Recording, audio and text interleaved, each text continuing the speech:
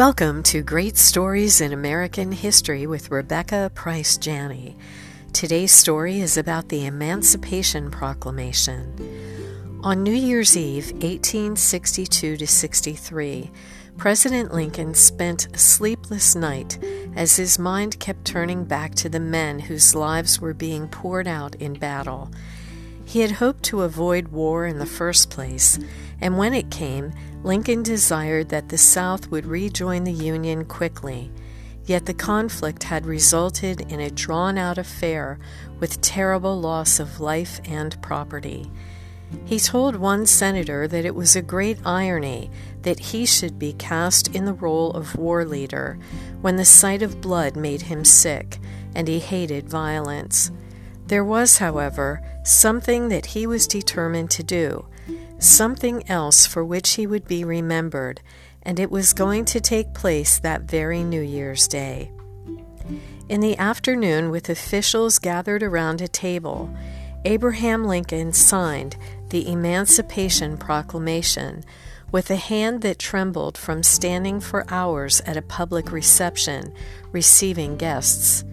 He wanted his enemies to know he was not shaking out of indecision or fear, but he was certain this was the right thing to do, to free the slaves who had suffered during so much of America's history. He said, "If my name ever goes into history, it will be for this act."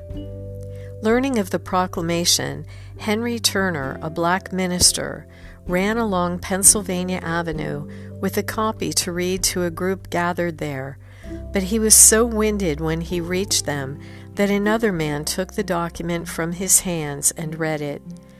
Afterward, a spontaneous celebration broke out, and they cheered Lincoln when he came to the window to watch. Turner remarked, "Nothing like it will ever be seen again in this life." 2 years later, as the war reached an end, Abraham Lincoln toured the demolished Confederate capital of Richmond, Virginia, with a small group of associates. They witnessed the terrible destruction, relieved beyond words that the struggle was finally ending. As they walked along the riverbank, the only people they saw were a small group of blacks digging in the ground near a house. One of them, an older man, dropped his spade and ran over to the president when he spotted their liberator. "Bless the Lord," he cried. Then he fell before Lincoln on his knees, shouting, "Here is the great Messiah." His companions gathered around the president, saying similar things, much to Lincoln's distress. He begged them to get up from the ground. "Don't kneel to me," he said. "That is not right. You must kneel to God only, and thank Him for the liberty you will hereafter enjoy. I am but God's humble instrument." As they got up, Lincoln continued, "You may rest assured that as long as I live, no one shall put a shackle to your limbs, and you shall have all the rights which God has given to every other free citizen of this republic."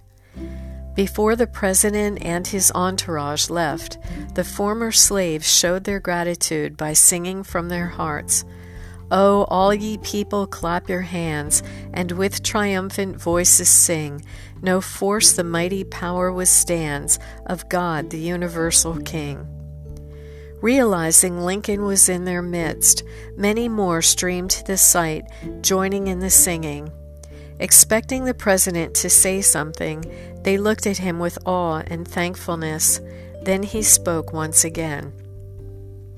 "My poor friends, you are free, free as air. You can cast off the name of slave and trample upon it. It will come to you no more. Liberty is your birthright. God gave it to you as He gave it to others, and it is a sin that you have been deprived of it for so many years. But you must try to deserve this priceless boon. Let the world see that you merit it and are able to maintain it by your good works. Don't let your joy carry you into excesses. Learn the laws and obey them. Obey God's commandments and thank Him for giving you liberty, for to Him you owe all things." Thank you for joining me for great stories in American history. I'm Rebecca Price Janney.